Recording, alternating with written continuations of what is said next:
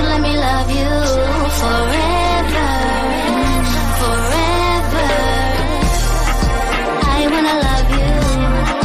Will you let me love you forever, forever and a day,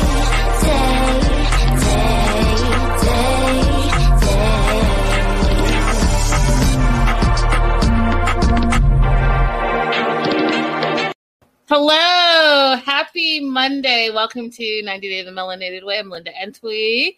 Hey, new people. Hey, family. Hey, family. I hope you guys had an amazing week. I had a shorter week last week. I have some catching up to do with the shows, but, I needed to take a little bit of a me moment, take a little mini vacay, regroup, all the things. But I am back in full effect, y'all, and when I say I'm back in full effect, like hit the ground today, run in.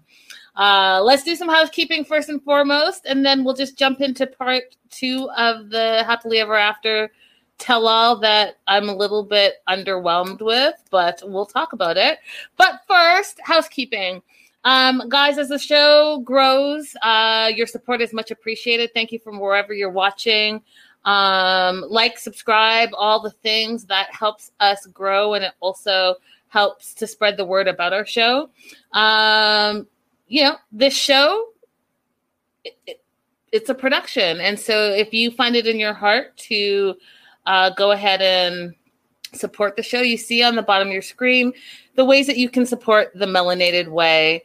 Cash App, Venmo, PayPal. I truly appreciate my day ones and also all my Patreon subscribers. Without you, really, these shows can't happen. And so I very much appreciate you. And I want to shout out Olivia, Vanessa, Trisha, Sandra, Carol, Trina, Danielle, Rebecca, Marianne, Nia, Raydella, Linda, Brianna, Crystal, Nicole, Amanda, Jaleesa, and Angela, Donna over at Anchor FM, Judy and Beth.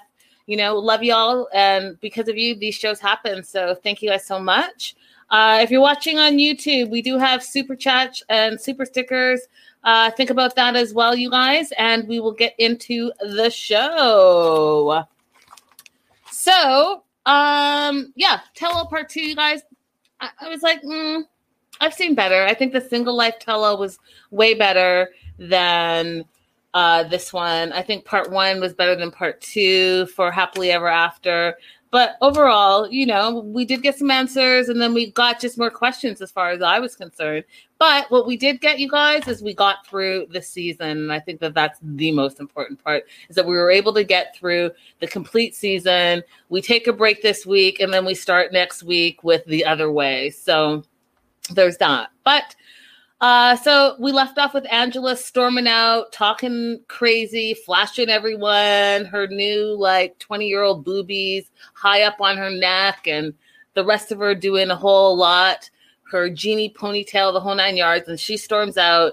And I guess she was having an epiphany while she was smoking with her daughter. And I found it interesting that she bullies her daughter too. She's like, "Skylar, come on, Skylar, we're out of here, Skylar," like that whole thing. And I think what we're all starting to see is that that's Angela's personality. She's a bit of a bully, and she just wants her way or no way. And so she went out there. She had her smoke. She's talking to Skyla. She's talking about how she's being disrespected, which I think is totally hilarious. But she comes back in and, has her moment. And when I say she's having her moment in that she's literally making this about her. And I think that she thinks she's a big superstar now. And I think she thinks she's Kardashian level in the reality world, where if she's done, and she's going to go and do what she wants to do because she does what she wants and she lives the whole thing. You're doing the most, Angela. I get that, 90 Day Fiancé, if you guys don't know, it's the #1 reality show out there right now. Everyone watches it. And I think I think that little stardom is going to her head personally. So anyway, she comes back in. She says she's tired of Lydia and she's tired of the whole thing. She's just tired of it all. Meanwhile, Michael is trying to convince everyone, do you see what he puts up with? You guys see it for yourself. Well, Michael, yeah, we've seen it for ourselves. We've seen it for ourselves for a very long time. Our question is, it's not that we don't see it. Our question is, why are you putting up with it? Why have you put up with it for so long? Why have you put up with the disrespect and the degradation and the verbal abuse for so long? You're saying, do you see? Do you see? Yes, we've seen, and we've seen for a long time. Our question to you is, do you see? Do you see how she treats people? Do you see how she treats people in your family? Because if you don't, and you don't do anything about it, then like, who cares if everyone else is seeing it if you allow it to continue to happen? I think it's a poor move on your part. And I think it's a poor move when he called her later. That was a total ridiculous situation. Anyhow, Kalani had some jokes. Kalani was like to Brandon, so how was it the first time you were at the strip club? And Brandon was like, oh, this was not what I expected. Right. And of course, referring to Angela flashing the whole world with her new tatas. And, Skylar's trying to make excuses for her mom as usual. She's like, Mama snapped. She's been dealing with this for 3 years. And, Aunt Lydia is always in their business. Well, here's the thing. Skylar, you're in her business too. So, I don't understand what that logic is. You're in her business. She puts other people in the business. She even put this psychic Tracy in her business. So you all got everyone in your business. Plus, you're on a international TV show. So everyone's in your business. I don't understand what the issue is. We all knew since day one that Michael wanted a baby. That's the only thing that he said he's wanted. Why are we now 3 years later surprised that Aunt Lydia is talking about Michael wanting a baby? Why are we surprised by that? I'm confused. Yara says Angela's too much. She's extra. Lydia says that Angela's a clown. And then Kalani says, Angela just has a big personality and she's passionate about what she believes in. Andre says that Michael plays with Angela's feelings, which I thought was interesting. So Andre and Elizabeth took a weird side that I get what you're saying, but I don't actually believe what you're saying. So Andre says that Mike plays with Angela's feelings. What part is he playing with her feelings? I wasn't clear on what was he doing that was making her ooh, because he's talking about wanting to have a baby. Again, he said that from the jump. We all know that. And then Elizabeth says that Michael isn't standing up for her and makes her feel alone. I was like, what? Elizabeth, what are you talking about? Are you talking about your own situation? Are you projecting your own issues? Because what part of Michael is not standing up for her? Angela never feels alone. Trust and believe. Angela, the bully that she is, will stand up for herself, whether she's right or wrong. She's not feeling alone at all. What Angela is feeling is insecure. And I talked about it last week, and I'm going to reiterate it this week. The reason why Angela is all loud and verbally abusive to people is because she has her own insecurities. And I think also, her being overweight was an issue for her. And I think that we all have insecurities. So this is not a shaming thing. This is a reality thing. We all have insecurities and we all deal with them in different ways. And Angela deals with it by bullying people before she feels that she might get bullied, bullying people before people call her out on her bullshit, bullying people before she gets found out for some of the things that she does and be put in her place. So instead, she bullies and yells and screams at people. And then, this is the first time we actually saw her come back and kind of apologize for being vulgar, kind of apologize for making this all about her. She apologized a little bit, but then she also was like, peace, I'm out, right? Because what Angela doesn't want to do is have a conversation. She doesn't want to sit down and have someone tell her about herself ever. And this thing that Angela has done, not new. Every single tell-all, she's bullied someone.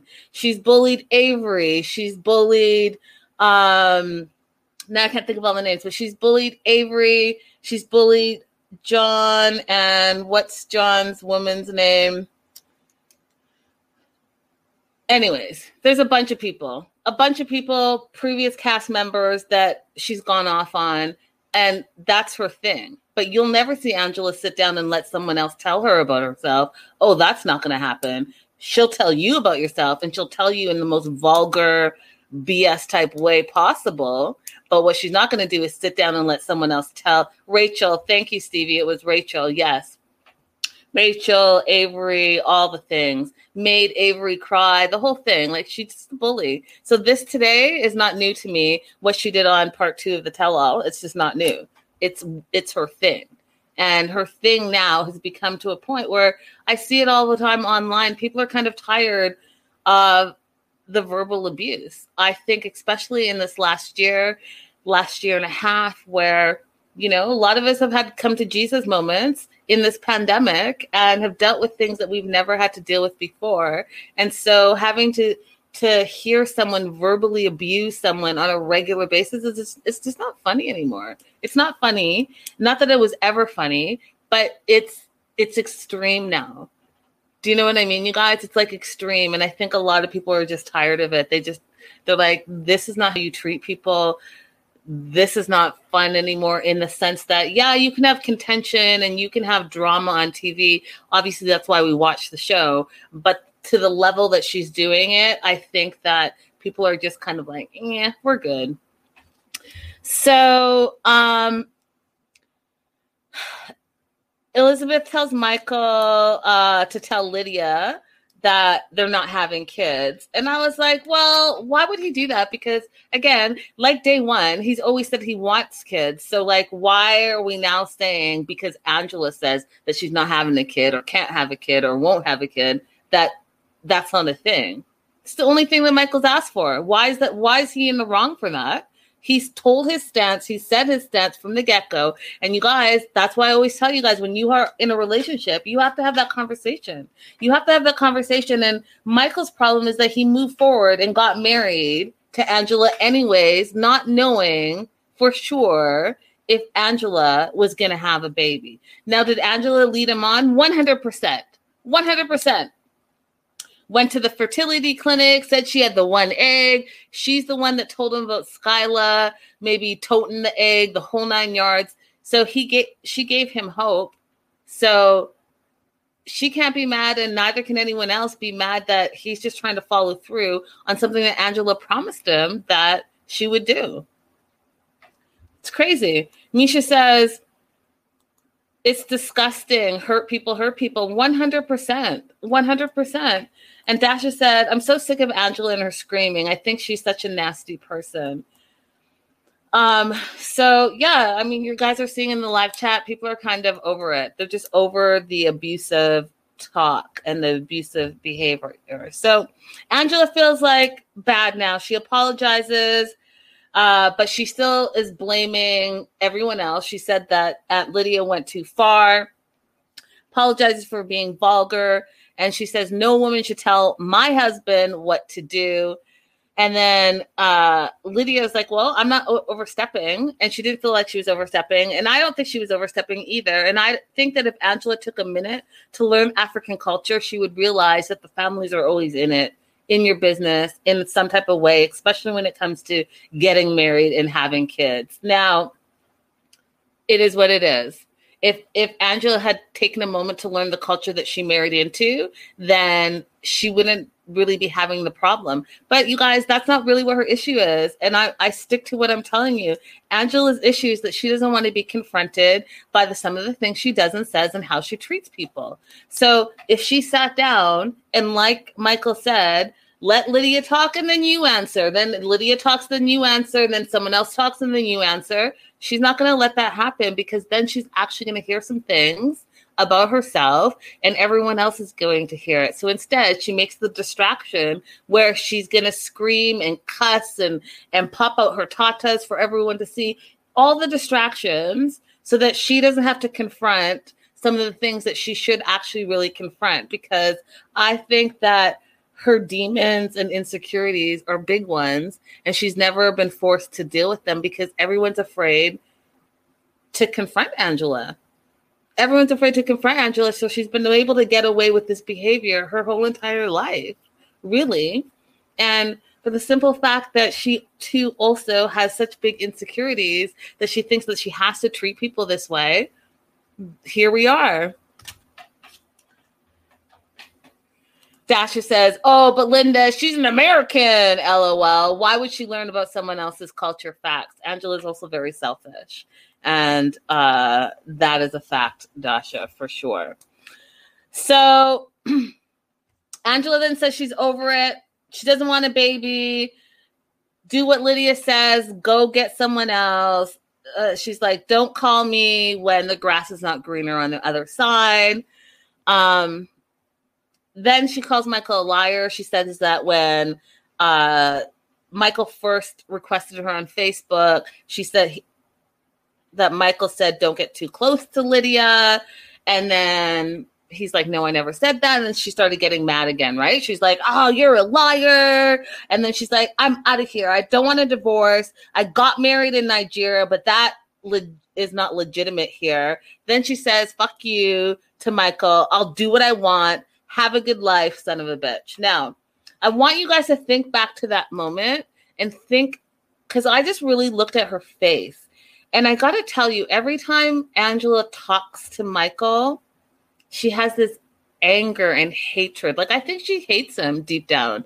I think that she hates him. I think that she blames him for all the bad things that have happened in her life, even though they have nothing to do with him. I mean, we already know that she blames him for her smoking, even though she smoked longer than he's been alive on this earth. And it's interesting to me because I'm wondering what that disgust on her part, where did that come from and why is she that way? And the only thing I can think of, you guys, is because she did all of this to get to where she is right now. So when she said that she was going to go and live her life and do what she wants, all the things, she wants to do that. She wanted to have the platform and able to be able to do all these things. But I don't think that the love for Michael is there anymore. I think he's just a convenient tool for her to be on a show that she's been on for some time. And whatever that resentment is, now that she's getting the body that she wants, and she talks about it, and we'll talk about it shortly, and the attention that she wants, she doesn't need him, right? So she's got like Dr. Obang rumors hanging out there. She likes that because Dr. Obang is a handsome man. And so for people to think that a handsome man would be interested in Angela, that feeds into her ego, right? And she even said it, you guys. She's like, she's going to go out, have fun, get all the good attention. And that's really what it's about. It's that insecurity that she needs the external validation to feel beautiful and to feel like she's something and someone. And that's unfortunate because I tell you guys all the time that if you are not full inside and you're broken inside, no amount of external validation is going to make you feel better, and you're going to consistently want the external. It's never going to be enough. And so I say all that to say, you think about what Angela has been saying about Michael not being there for her, and she had to get all these surgeries for her health because she couldn't breathe, and then he wasn't there for her. I bet you he was there. He just wasn't there enough for her for all the times that she's wanted. And we know her history where she wouldn't even let him work. He had to be glued by the phone to pick up a call on any whim. It doesn't matter that they're on completely different time zones. When Angela wanted to talk to Michael, she had to talk to Michael. And that all of it just makes sense to me, you guys. If you think about it, all the external, like, you have to be there for me because it's about me. It's really deep down about insecurity. It's really deep down about, I want to be the center of attention because I don't have that love for myself inside of myself. So I need it from everyone else. And it's unfortunate. It really is unfortunate, I think. So she calls Michael a son of a bitch. They pan over to Sean's face, and Sean gives out this like big sigh. And I felt like that sigh was for all of us. Like, where are we going from here now? Because Angela's up and at it. So she's going. She says she's out of here. while she's doing her to camera saying that she's over it and I'm done. She's like, see, look at this bitch calling me. And I was like, you just have no respect. You have no respect. Like, you don't even like this guy at this point. So she acts like she's not going to answer. Then she answers. She calls him a bitch, tells him to kiss her ass. She says, go ahead and start your life over there. This is as far as she's going. She's going to go out, get the attention. And then she just had this nasty look on her face when she was talking to him. Like, that was my note. The nasty look on her face when she talks to him is quite disturbing. It was disturbing to me. Like, it's like she turns into like this. I don't know, you guys. I want you to go back and watch that segment where he calls her and she's talking to him and her face like gets all I can't even say the word. Like, it's like all contorted and like angry. And like that anger comes from either a place of self-hate or, you guys, she's got some deep-seated issues.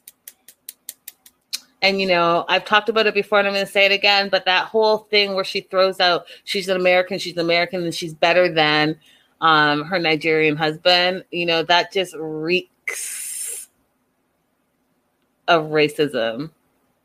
It just reeks of it. And if I'm wrong, I'm wrong, but I don't think I am.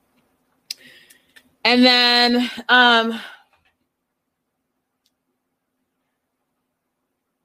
she says something funny that I was just like, okay, I don't get it, but okay, Angela. She says she's not going to Michael says she's not going to let me just say this all over again.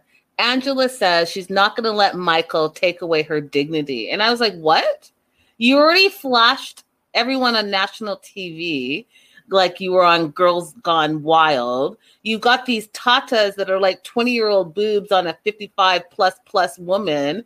And your mouth is more vulgar than any other cast member that we've ever seen on any of the 90-day seasons, episodes, franchises, spin-offs.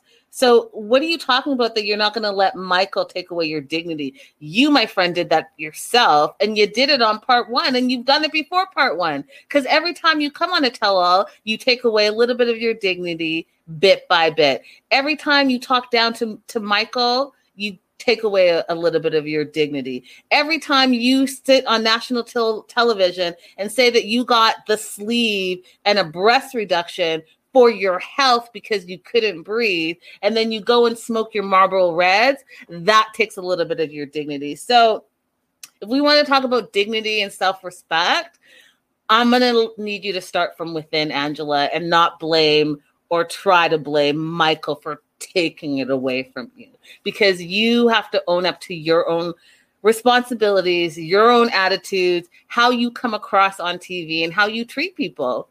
That's it.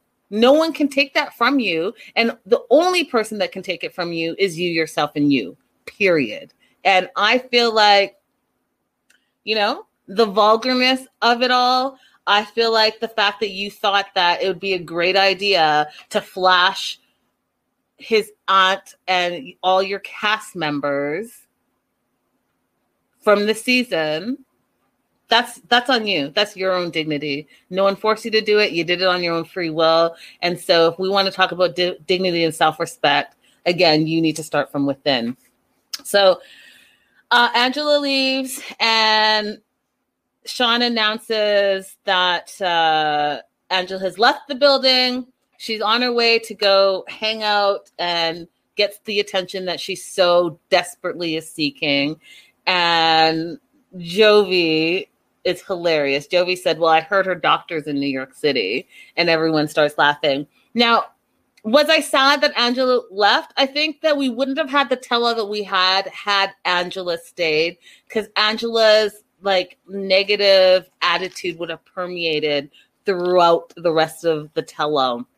Now, was it as confrontational because she wasn't there? Probably not. But I don't think that we would have gotten some of the answers had she stayed. So I didn't feel bad that she left. I kind of felt like, you know what, everyone now is going to have an opportunity to have their moment and it not just be about the Angela show. Do you know what I'm saying? I'm curious to know what you guys felt. If you felt the tell-all would have been different if Angela stayed? Did you want her to stay for all of part 2? Or were you guys like, bye, see ya when I see ya? I'm curious. So yeah, that was it. She left. She made Skylar leave with her. Come on, Skylar, we're out of here. That whole thing. And then we moved on to Elizabeth and Andre, which their relationship is confusing to me. It really is. It really is. So Sean starts off with talking about Ellie. Ellie's good. Elizabeth said she's learning new words and sentences all the time.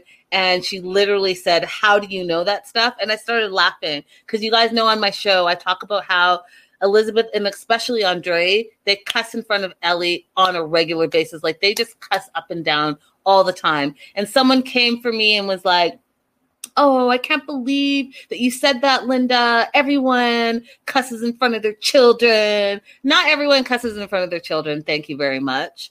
And even if cuss words do slip, sometimes it's not to the degree that Andre cusses. Okay.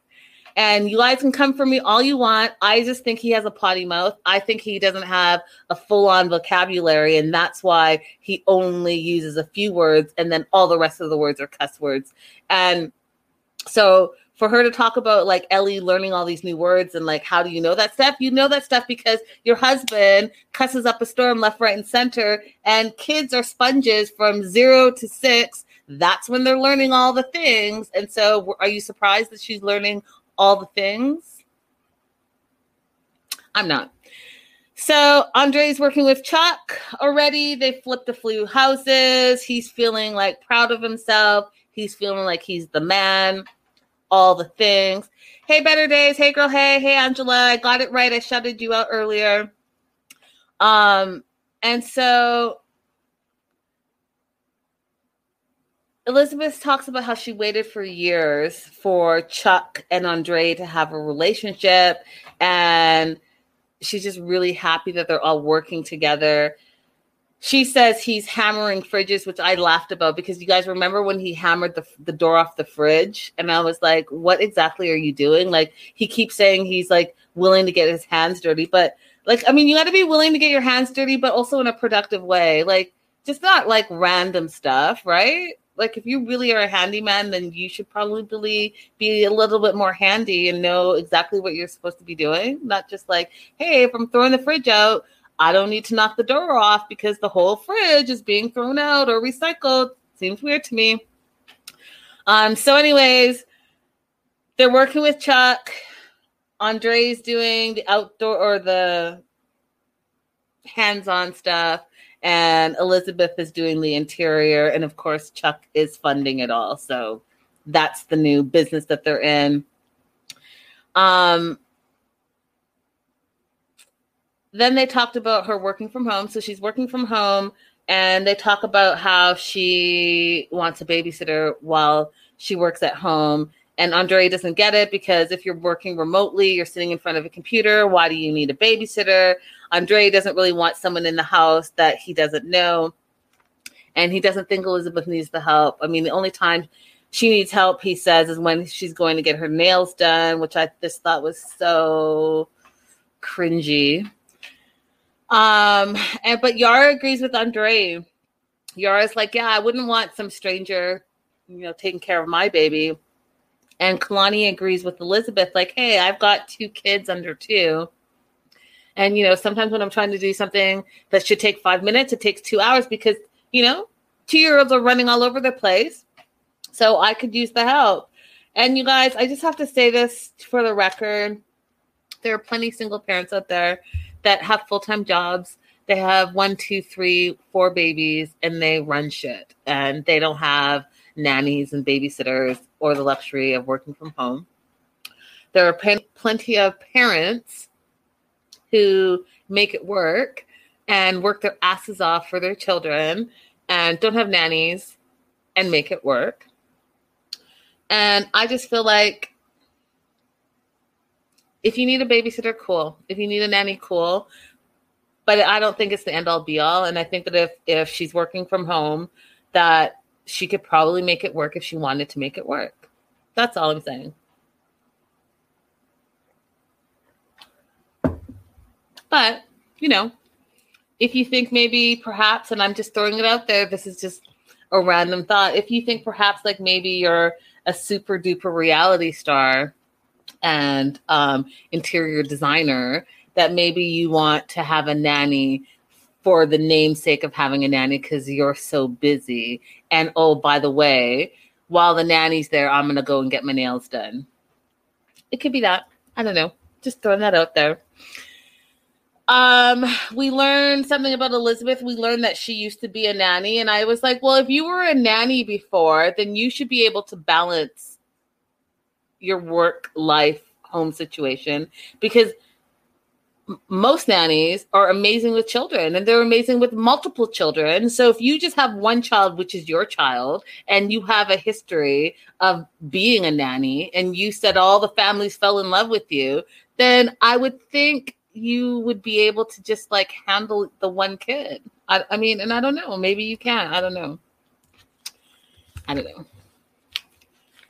So then we talk about Charlie, and you guys already know how I feel about Charlie, and I'm going to still talk about it again today. But Elizabeth says that she's totally cut off from Charlie ever since he attacked the family.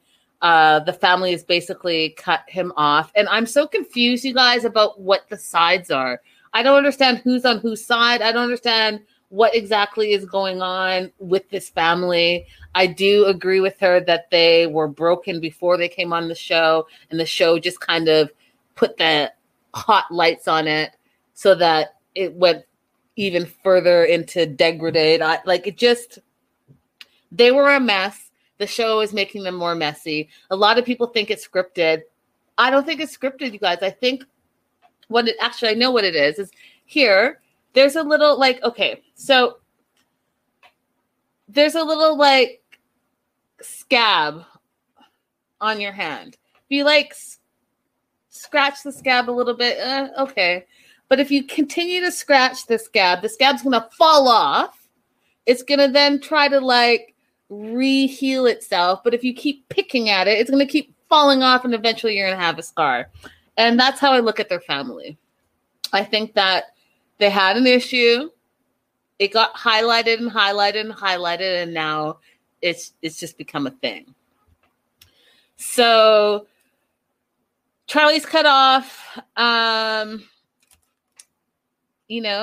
family, Elizabeth says, was chaotic and dysfunctional from before Andre was in the picture. Charlie's totally been kicked out of the family business, according to Andre and Elizabeth. And then Chuck comes in. Now, here is where they started to lose me on the tell-all.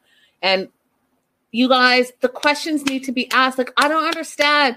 We spend 16 episodes, hour upon hour, watching all the things. And then we only have 2 hours, 4 hours, right? 2 tell-alls, 4 hours to ask the question. So let's ask the friggin' question. So Chuck is there.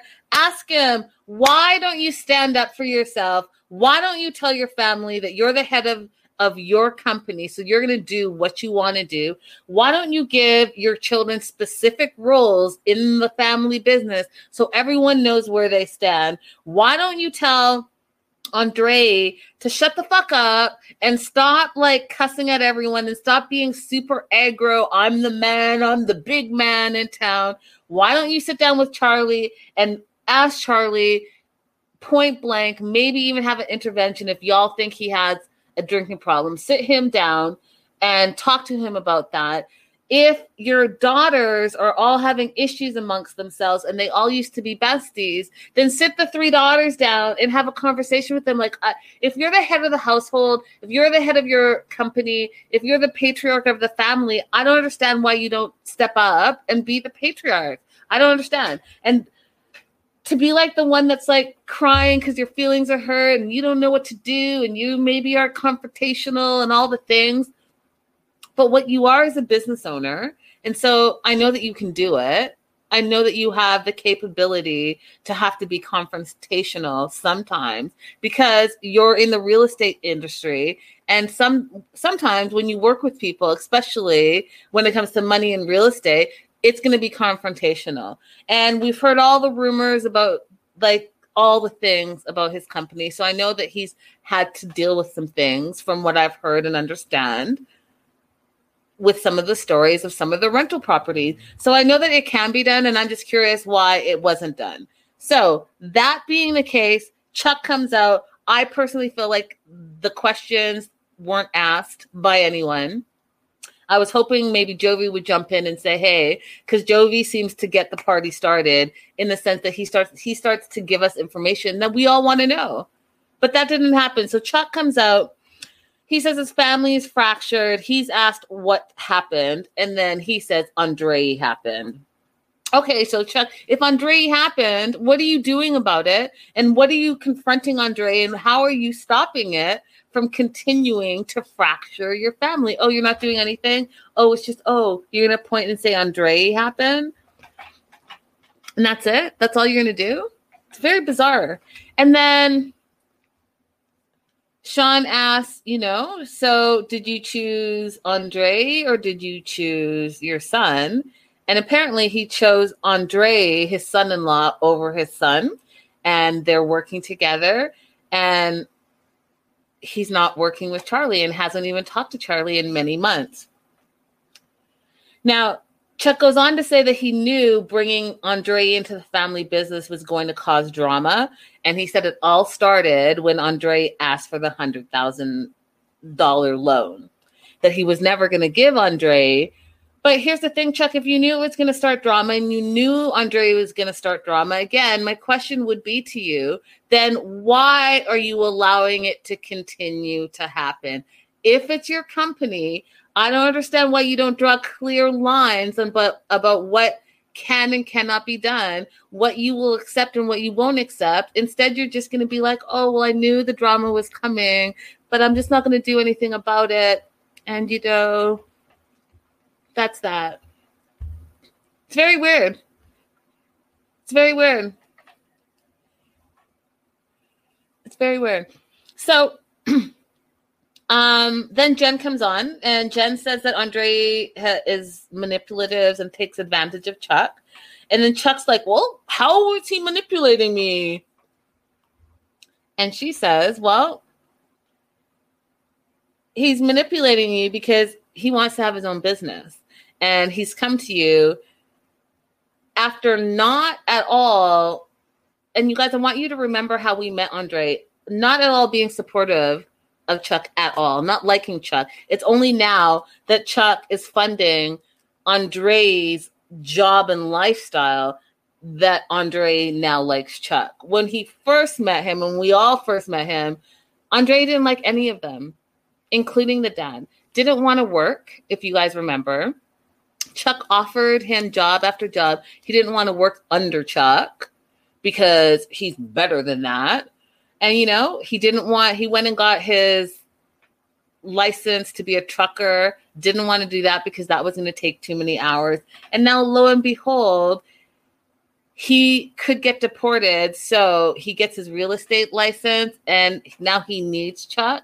So because he needs Chuck in order to not get deported and also to have a job so that he doesn't get deported. And also because he sees that Chuck has given money and supported all of his other biological children. Andre shifted gears and said, hey, I'm going to get on that action.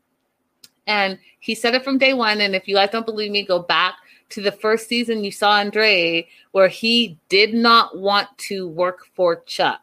He would work with Chuck, but he didn't want to work for Chuck because he didn't want Chuck to tell him what to do. What's changed now is that not only does he want the $100,000, but he wants to stay in America and keep his green card. So he went from being a stay-at-home dad to getting his real estate license so that Chuck could sponsor him so that he doesn't get kicked out of the country because he hadn't worked the whole 3 years that he was here, and all of a sudden he's working. Now, what is he bringing to the table? Oh, yeah, his blood, sweat, and tears. He's bringing the hard labor to the table. And Chuck is bringing the money. Now, if you're asking, like Chuck was asking, how is he manipulating the situation? I will also refer you back to the beginning of this season where he asked for the 100K and then said to camera, to all of us, you know, if it's manipulation, me getting to know Chuck and being friendly with him, it is what it is. He said it to camera. If you guys don't remember, please go back and see that as well. So here we are. Here we are. And here we are. So if Chuck doesn't see where he's being manipulated, then that's on him.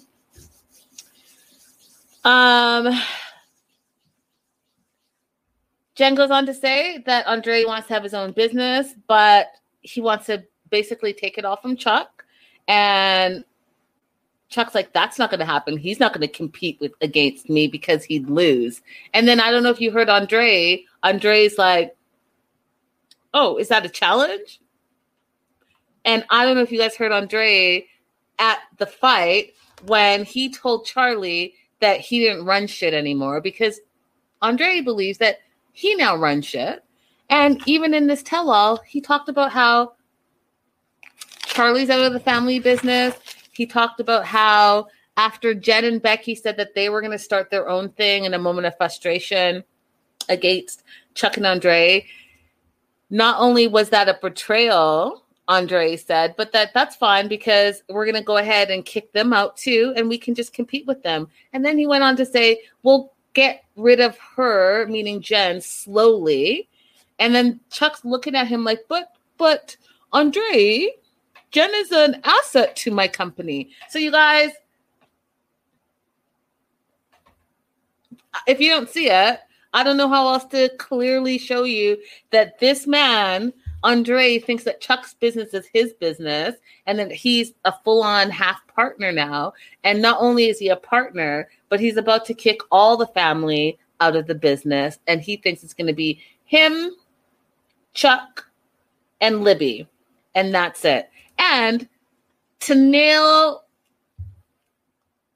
hammer my nail, what is it? To nail the hammer my nail, whatever. I'm obviously not a contractor, but you know what I mean. To nail it in even further, I want you guys to remember when Andre said to camera that it's all about them now, meaning him and Elizabeth, and it's all about them getting the money. He said it to camera. So, I mean, what else can I say? He's gotten what he's wanted. And no one seems to really care. And everyone's blaming Charlie, which I'll get to right now. So,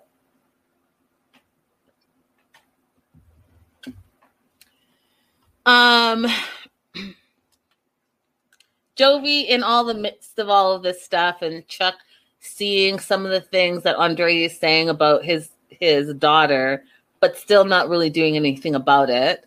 Jovi says, you know, Andre, maybe you should just work with all of them. Like, everyone just try to work together, but that's not what Andre wants. And then Julia says something that was so funny.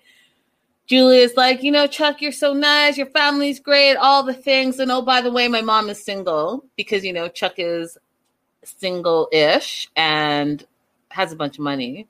So, ching, ching, ching, ching, ching, ching. It was hilarious to me. So then Charlie arrives. He's mad, he's disappointed, and he's in full-on frat bro mode. So everyone's bro. Yo, bro. It's not cool, bro. I'm mad, bro. Disappointed, bro. What's up, bro? That ain't cool, bro. Like 100% frat boy mode. Hasn't seen his dad in a while. They don't really talk. They show the fight again. So we watch the fight again, you guys. And I watched the fight over and over because I'm about to say something that I know you guys are going to think is controversial. But I watched it multiple times just so I can say it. Andre started the fight. Andre started the fight. Now, why am I saying that? Because Andre started the fight. So when Charlie came in, you guys go back and watch it for yourself. First of all, Charlie says it too under his breath at this tell-all, but this is what I saw after watching it like 3 or 4 times. Charlie came in and he's like, call the cops, bro, call the cops. But he was smiling and laughing. And it was his way of kind of being like a douche, but also making a joke. he wasn't coming in all like confrontational, I want to fight you. He was coming in as frat boy Charlie, making an inappropriate frat boy joke like frat boys do, bro.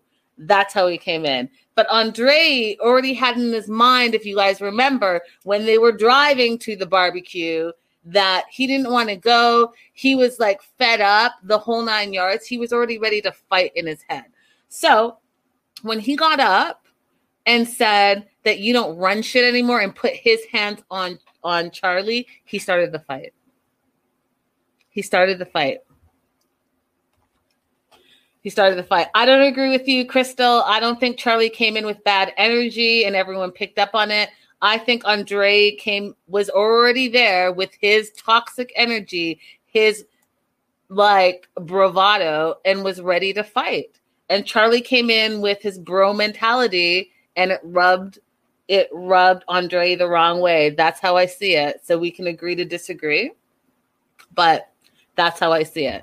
So Andre started the fight. And everyone doesn't agree with me, and I think that's fine. Amanda says Charlie came in messed up and looking to fight. Denise says it's easy to take someone down when you grab someone by the neck. And Stevie says he's been ready since the second wedding in Moldova. Dasha agrees with me, right? Andre didn't need to get up out of his seat. I'm just saying, Andre is the one that put hands on Charlie. Andre is the one that got out of his seat. Andre started the fight. That's it. So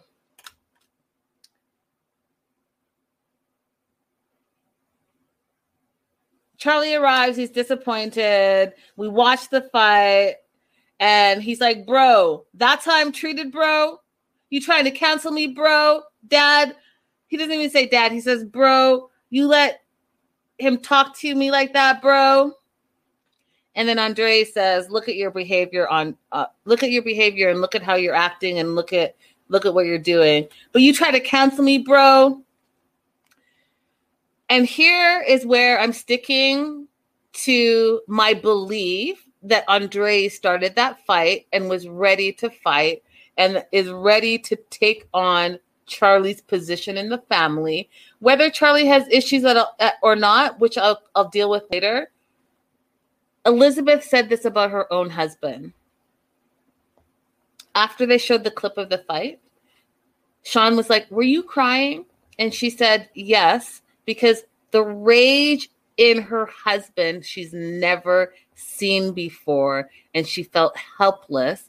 There's nothing she could do about it. The rage in her husband, she's never seen before, and she felt helpless, and there was nothing she can do about it. So don't tell me, y'all. You can come for me. You can come for me in the chat.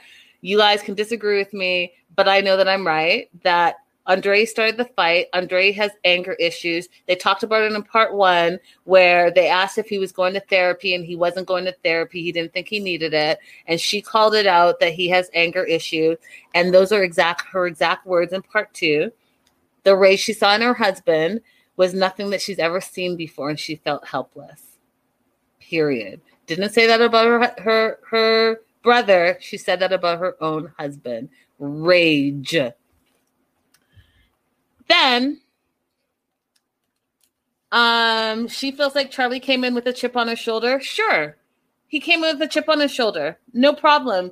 Chip on his shoulder because he doesn't like Andre. Chip on his shoulder because he thinks Andre is taking advantage of his father.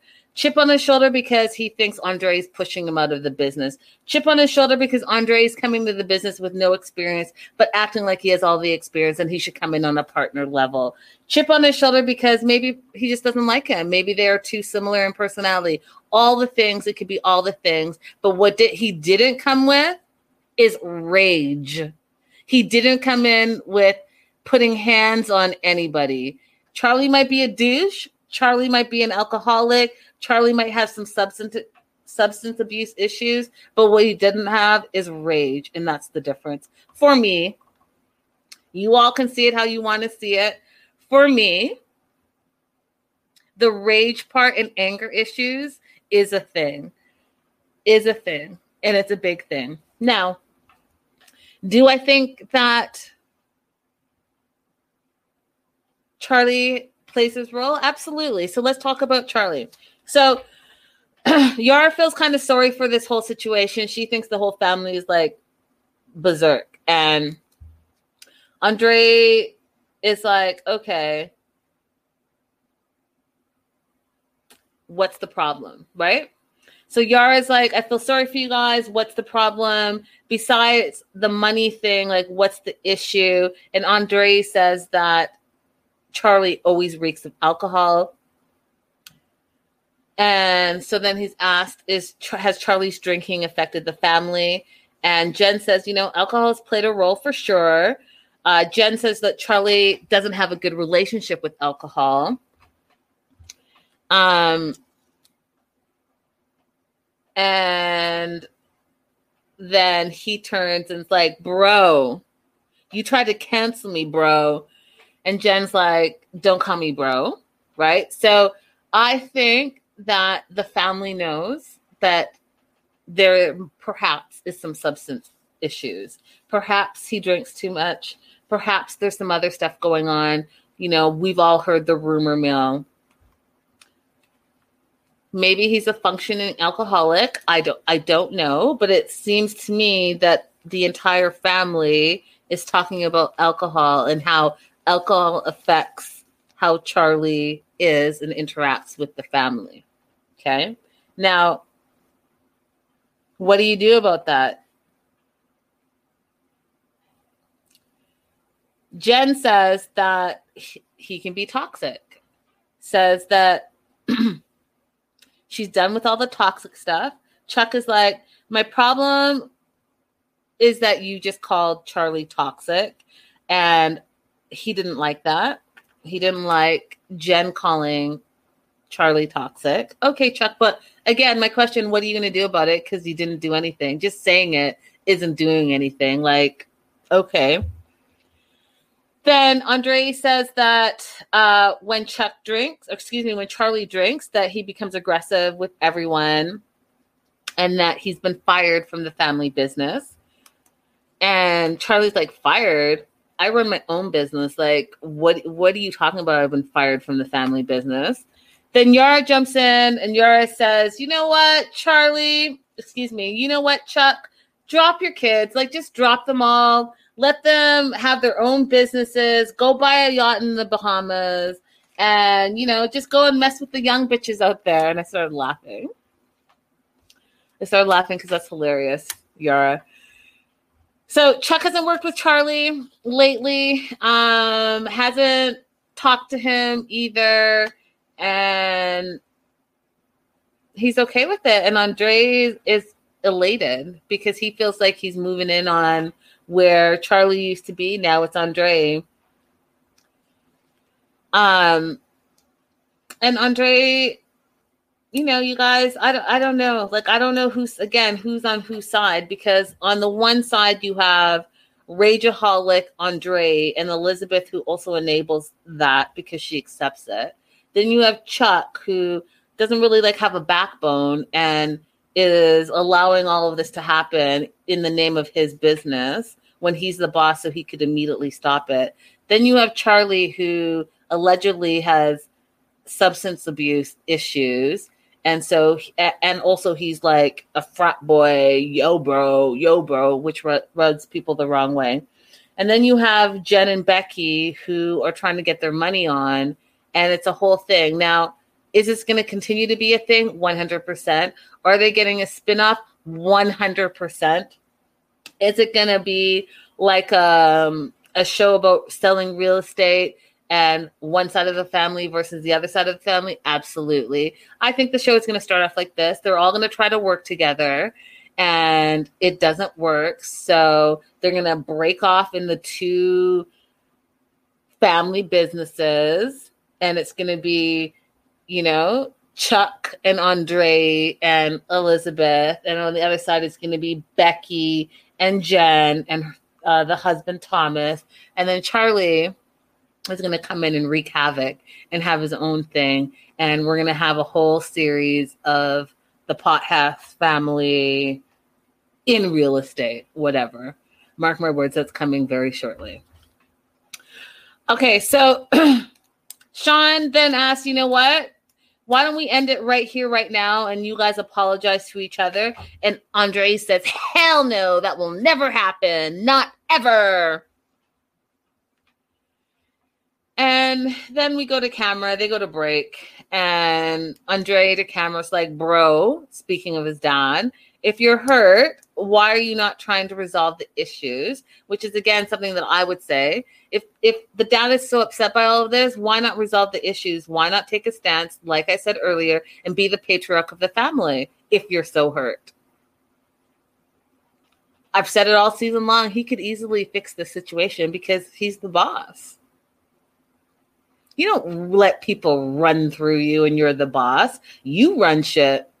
So I'm confused by why we're even at this anyhow. Andre thinks that Charlie's a drunk. He actually thought that at the tell-all that Andre, in his words, was fucked up right now. You hear how he talks.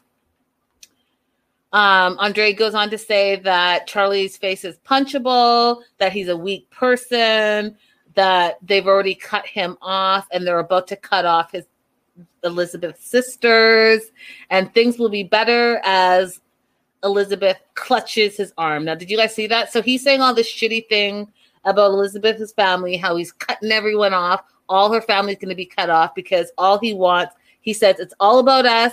We're concentrating on being successful and getting that money. Saying all this like toxic shit out of his mouth. And she's just standing there clutching his arm. And I just thought like that was so, I want to say like enabling. And I want to say like she knows more, but she was acting like the broken damsel in distress. And I just wasn't here for it. I wasn't here for it. If you're going to be like a strong woman, successful woman, then go ahead and be that. And if your husband is a rageaholic, then, you know, say that too and deal with it. But like, don't enable him and be all like, I don't know, you guys. I might be reading way too much into it, but I didn't like what it looked like. I didn't see Better Day said, yes, I totally noticed the clutch. I didn't like it. It made me feel like there's more going on to this story. And the simple fact that she was able to say on national TV that she saw rage in him that she has never seen before. And she felt helpless. I mean, someone who has that type of rage, it doesn't just go away. Right. And we've also seen how he talks to her on national TV in front of her family and in front of their kid.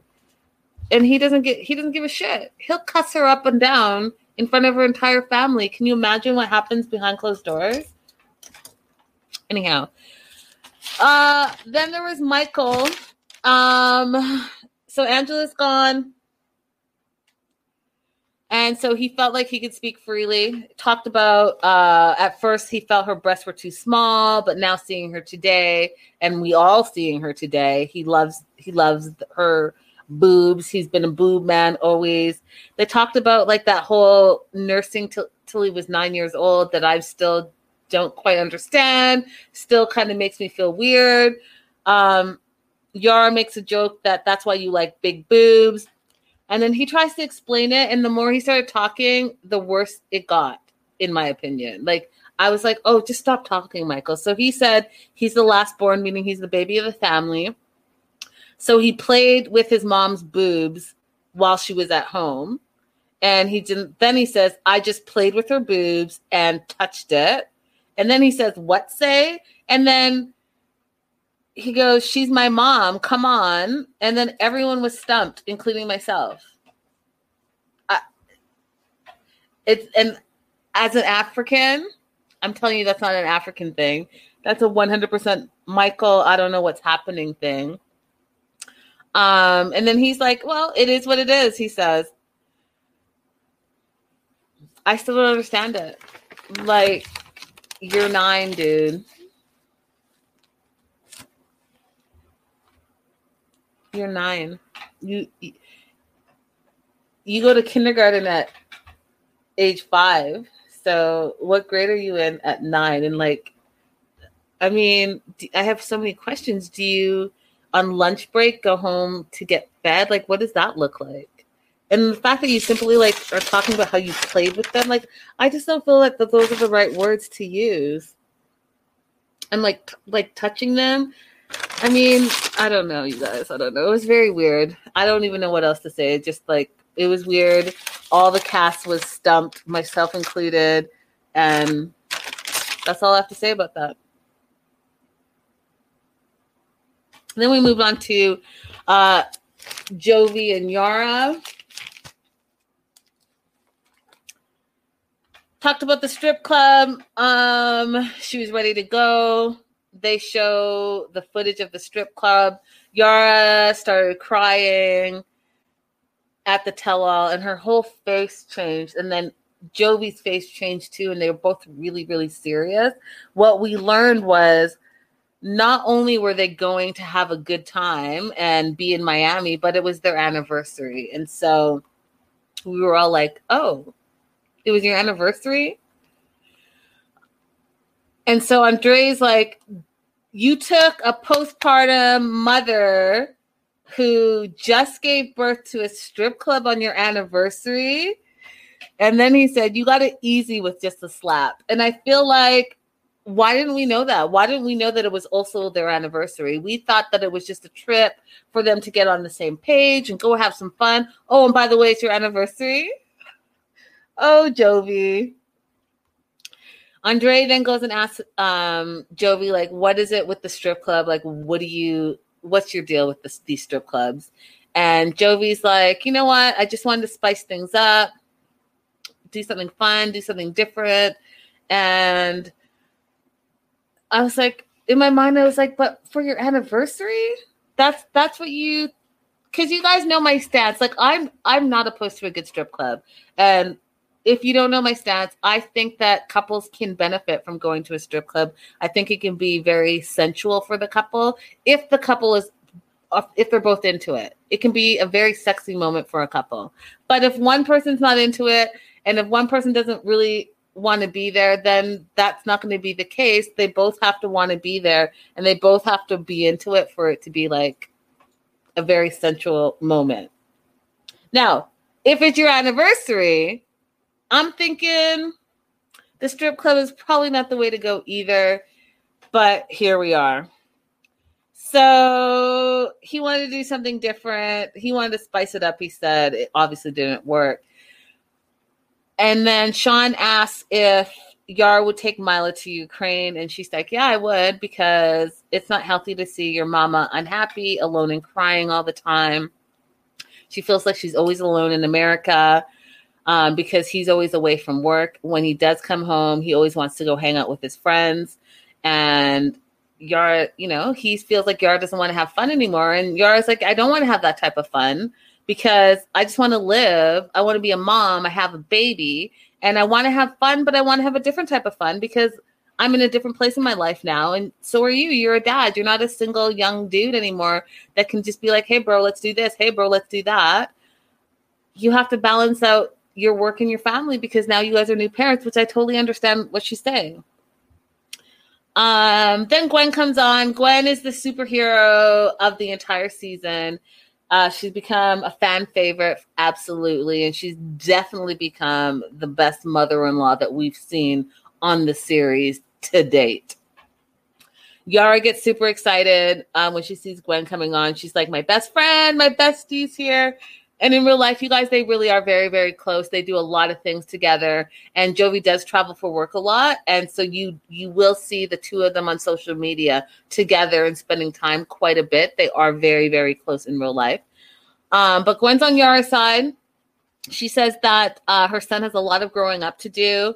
And, when you're on the boat for a month or 4 months, you have to come home to your family. Your family has to be number one. And your friends are no longer number one. She says that directly to her son. She also tells Jovi that he needs to step it up. He's a good dad. He's a good husband. He's just not where he needs to be. She's asked if Yara's too attached to Mila, and she says yes, but she gets it. She understands because Yara's been alone in America with just her and Mila, and she had nobody. But now that her and Gwen are closer, and Yara's been there for some time and has made some friends, that it's time to start letting go just a little bit. Then she's asked if she wants more kids, Yara, and then there's this silence, crickets, and we find out that Yara hasn't had her period for a long time. She's asked how long, and she said 2 months. They haven't done a test yet. And she says, oh, no, because she's been too busy. But really, I think that also she doesn't want to know if she's really pregnant because then she'll have 2 under 2. And she feels like that's not for her. If she is pregnant, and has a second child, she'll fly back to Ukraine so she can be by her mama's side. Because what she doesn't want to do is be in America, Jovi be away from work, and her have 2 kids by herself. She feels like she needs the support, which I get. And, maybe Yara's mom can come to them was thrown out there, and they've tried that, but the visa's been postponed due to all the stuff, the pandemic, all the things. So it's been hard to get the visa to get her mom to America. But Jovi just really feels he was at work when he found out that she had not had her period yet, and he was freaking out. And he's like, you know what? 1 baby is enough right now. He's not really wanting another baby right now. She's not wanting another baby right now. But if it happens, they'll deal with it.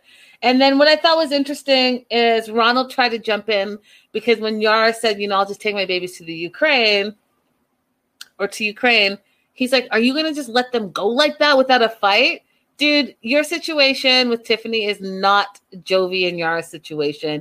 And Jovi travels the world. And so even if she's in Ukraine, after he gets off work, like he said, he can just go to Ukraine to be with his family. Like, that's not going to change their situation. And I just thought that was hilarious because I'm like, Ronald, you and Tiffany and the drama that you have, that's not this. But good way of trying to relate. Oh, Kim, thank you. Kim says, Kim, I love your show. Thanks, girl. Thanks.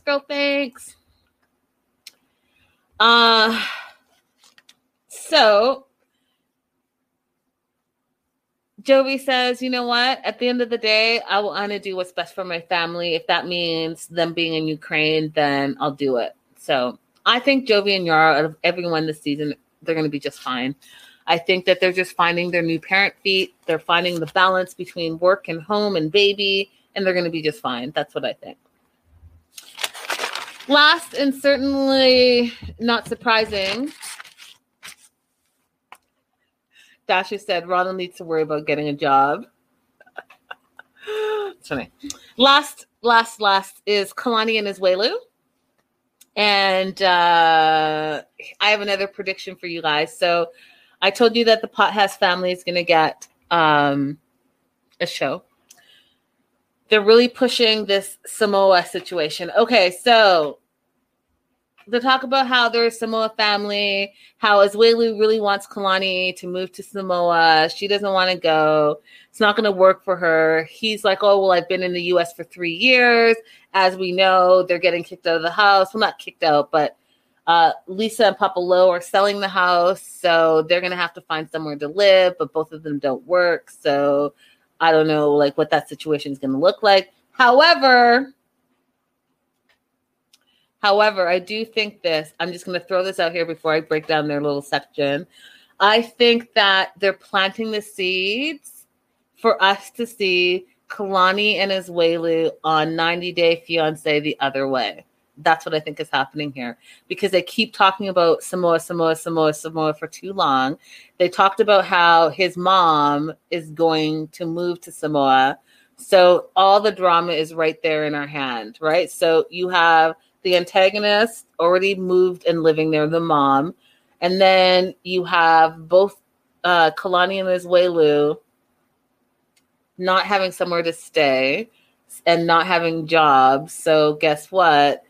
Because, as Whaley said, it costs no money to live there. Guess what? Look who all of a sudden is on the other way.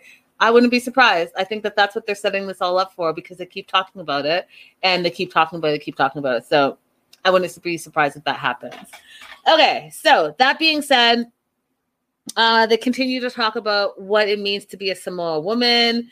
And Azuelu talks about women are cleaning in the house while the men are outside hunting and fishing. Tiffany says that whole thing sounds very misogynistic to her. Do all the women stuff, she says. And Azuelu says, well, you know, he cooks, but he can't cook at home because he's scared of the oven, which made no sense. Everyone started laughing. Usually he's used to grilling or using like the ground rock thing or smoker or whatever the case may be, but he can cook. He just doesn't want to cook. Let's be real. So then Kalini comes out. First time she's hearing, she says that there's a plan for them to move to Samoa. First time she's hearing this, and she's like calling Azuelu out, like, hey, why are you nervous right now? She doesn't see it happening. She doesn't see Kalani doing anything that she doesn't want to do. And again, I'm going to tell you, all of this is setting us up for the other way. We're spending too much time on what it means to be in Samoa and to be a Samoa woman, to have them, like all the things, you guys, all the things. So that is my gut instinct telling you. I can't confirm it. I'm just saying that the trajectory is there. And so when I then go and say, oh, by the way, there's a new show, and guess what? Such and such is on the show.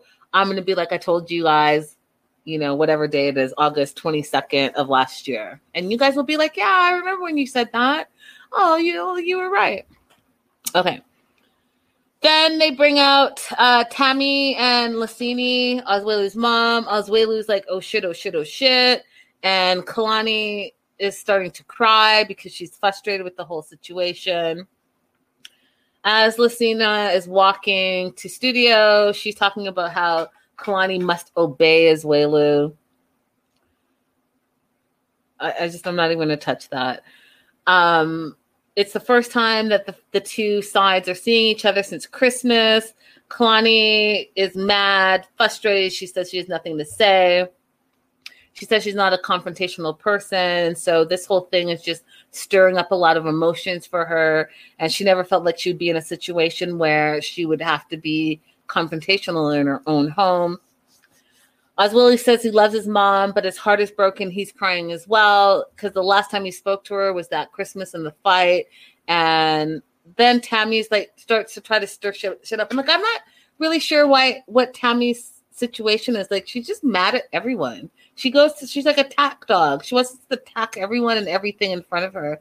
And it's weird. Like, why are you so mad? Why are you so mad? I don't get it.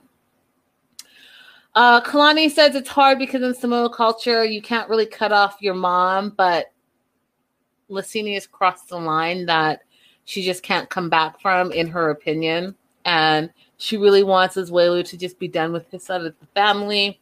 And we find out that, you know, since Christmas, Azuelu hasn't talked to his family. He still loves his mom and still cares about her. But when she said, you know, you need to find another wife, that was disrespectful. And his mom doesn't want to apologize for all the disrespectful things that she did and said in his house at Christmas time during the holidays when everyone was around.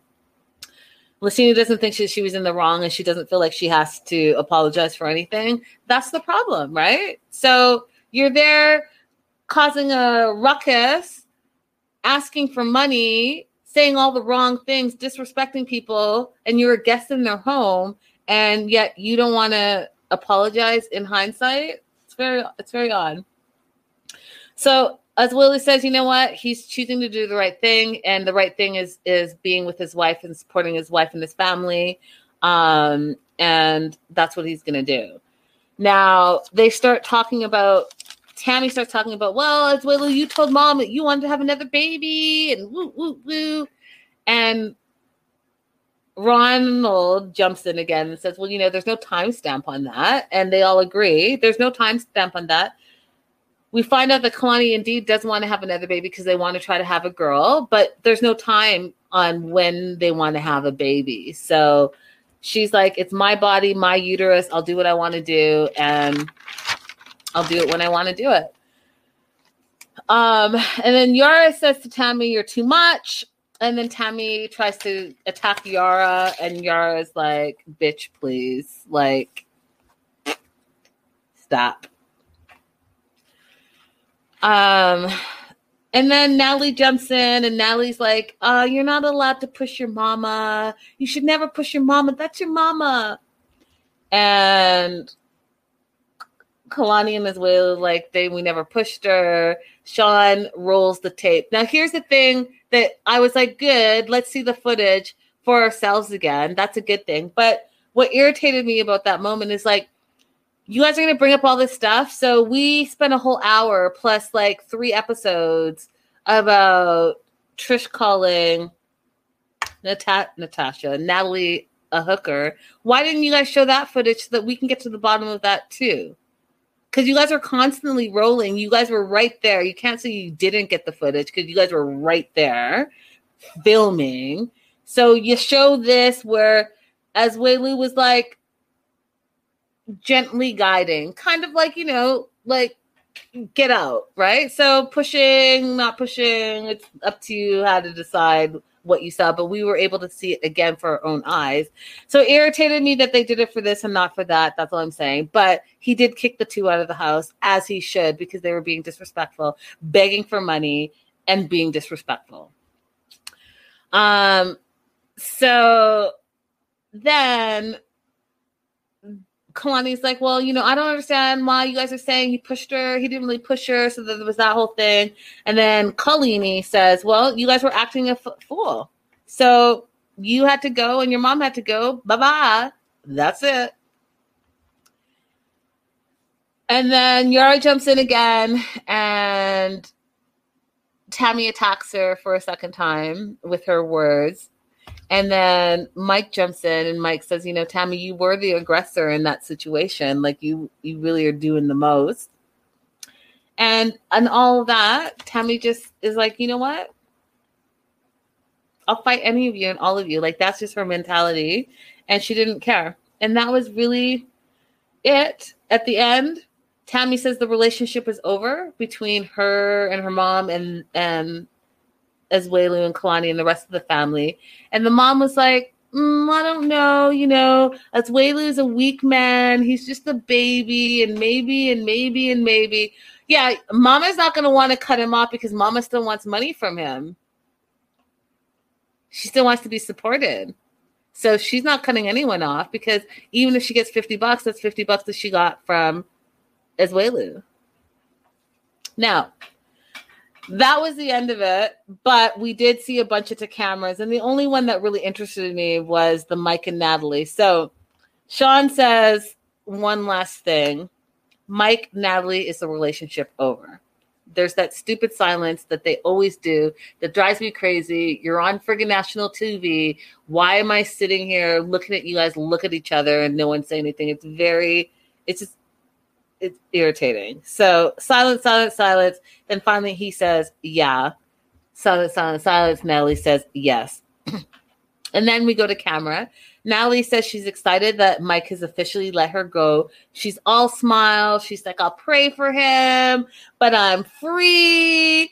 I'm free to do what I want any old time. She didn't say that part, but she did say I was free. And she was excited that Mike let her go. And then Mike, like a chump, is standing right by her dressing room.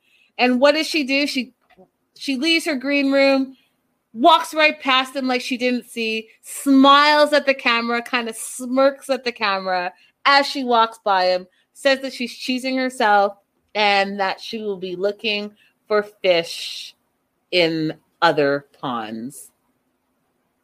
I was like, the shade. Listen, you guys, I said it from day one. She came, she got what she wanted. She ain't trying to be with him. She ain't never trying to be with him. He was a vessel to her getting to what she wanted to get, and now she got there. So bye-bye now. Bye-bye, friend. Bye-bye.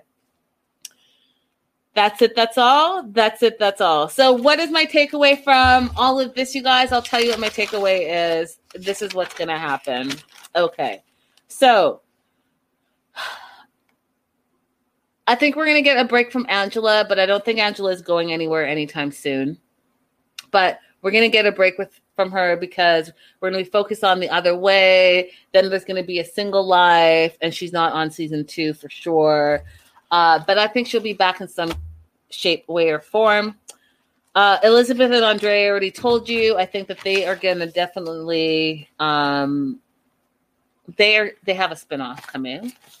As far as Michael, I don't really see anything happening. If Angela is sidelined for a little bit, Michael will be sidelined as well.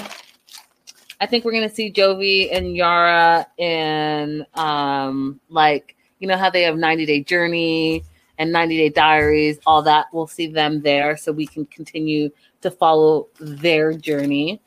Kalani and Iswelu, I think we're going to see on The Other Way. And those are all my predictions. Mike and Natalie, I don't know if we're going to see more of Mike. We may see a pop-up of Mike because, again, TLC does everything for a reason. And we already know that Natalie is going to be on 90 Day The Single Life. And I think that Mike is going to make a cameo in trying to get her back as she dates other people. And I think that that's why you see him like sticking around, being a chump, that whole thing, because it feeds into that whole storyline. So although they're over, I still think we're going to see him chumping around. Oh, and someone's asking me, I didn't say Julie and Brandon. Julie and Brandon, you're right. We are definitely going to see more of Julie and Brandon. I too think they're going to be on 90-Day Journey or Diaries. I do think that they actually move back to not the farm, but they buy the house next to the farm. And I think that that's going to be incorporated into their storyline, that whole living close to your in-laws and what that looks like. That's going to be a whole thing. And so, yeah, those are my predictions. I'll tell you guys right now that I'm 99.9% sure on everything I just told you. Vanessa says, don't they have the X comment on Single Life? They do have that on the Pillow Talk. They do have that on Pillow Talk. So we may see him on Pillow Talk. I wouldn't be surprised by that. But I think we're going to actually see him on the series itself. And with that being said, you guys, thank you so much for joining me. We had a great show. Don't forget to like and subscribe. Tell a friend, tell a friend, tell a friend. Support the show any way you can. Much appreciated. I will be back tomorrow for Love. I keep calling it Love Island, but Love in the Caribbean and Love After Lockup. So I'll see you guys tomorrow. Bye for now.